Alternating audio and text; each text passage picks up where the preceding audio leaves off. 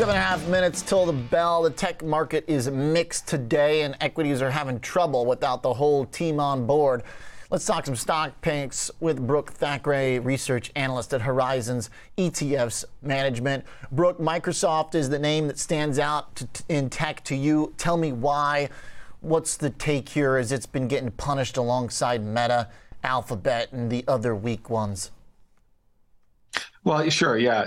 Microsoft has gone down, but not nearly as much as the overall tech sector in 2022.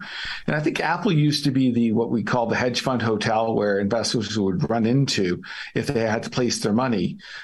Just to be in the tech sector, they weren't sure if there's a hot pick or not, and that's where they would go. And I think Microsoft has taken over that role. So Microsoft tends to do well in October, in that transition month where the market tends to go from being performing poorly in the summer months on a seasonal basis to the favorable 6-month period. So Microsoft tends to do well in October. I think that the position relative to the other tech companies, it's got almost $90 billion in free cash flow. Got a lot of free cash flow here.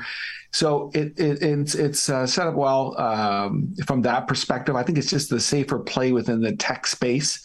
And when the market starts to turn around and bottom out, then perhaps it can be rolled into another tech play. But right now, the safer play is for Microsoft. What about all these cloud companies that are trying to compete with them? What about just the big supply of cloud companies in the market, of course, which Microsoft is included? Are they going to be buyers of some of these non-profitable cloud companies whose stocks are down 60, 70, 80%? Because if you put Microsoft in the cloud group, to your point, I mean, it's a big outperformer. Will they buy up some of these smaller companies, and how does that factor into the thesis? Sure. I mean, these companies, you can take a look at them from a perspective, break them down into, let's say, the hardware perspective and also the management. There's going to be a lot of hardware. There's been a very competitive space, and it's being oversupplied a little bit. And there will be some opportunities for Microsoft to come in and actually pick up some players along the way. And they're doing very well in the cloud space right now. It's being the main driver for them. So I do think that down the road, as these companies pull back here, and if we do start to go into a recession and companies start to rethink their budgets on a go-forward basis, and may even come down even more, some of the clouds companies, so that we could see Microsoft pick up some of the companies down the road. Okay. We've got limited time. I want to hit a few of the other ones that you like right now. Costco, particularly after yesterday's sales report, we saw numbers jump 10% in September. And they talked about how they're keeping their prices stable, not ready to pass them on yet. Is that good or bad? Yeah, actually, it's good. I mean, Costco, I love Costco in this juncture because the market doesn't know, is having real trouble finding its footing at this point.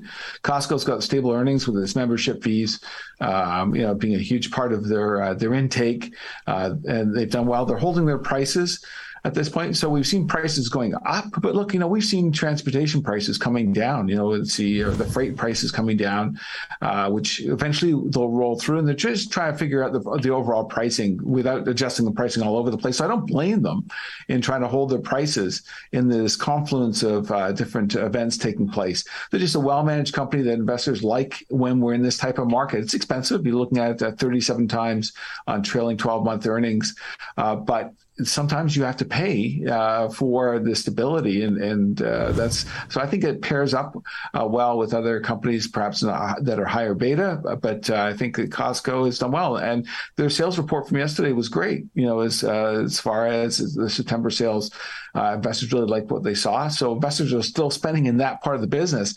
We're concerned a little bit about some of the discretionary parts of the market, and Costco it benefits obviously when investors are looking for something a little bit more stable. All right. Brooke, last one. And we've got to hit it because it's the only one that's up out of the three on the year. That is CCJ. Uranium on the mind. How far can this thing go? This is like turned in from a meme stock into a pretty common pick now that I hear getting more popular among mainstream investors. Yeah, so long-term fundamentals, I mean, they're obviously very strong. More countries around the world increasing their uranium purchases or planning future nuclear operations.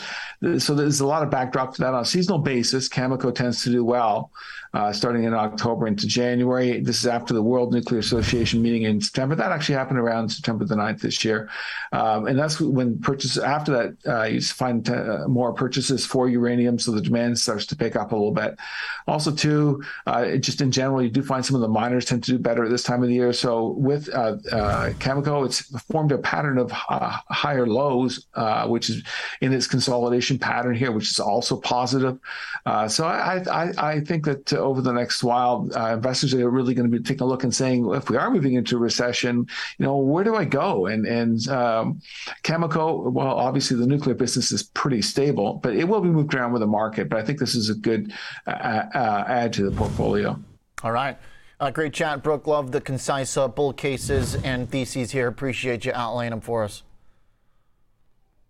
Brooke Thackeray, research analyst at Horizons ETFs Management. Bell's ringing in 2 minutes.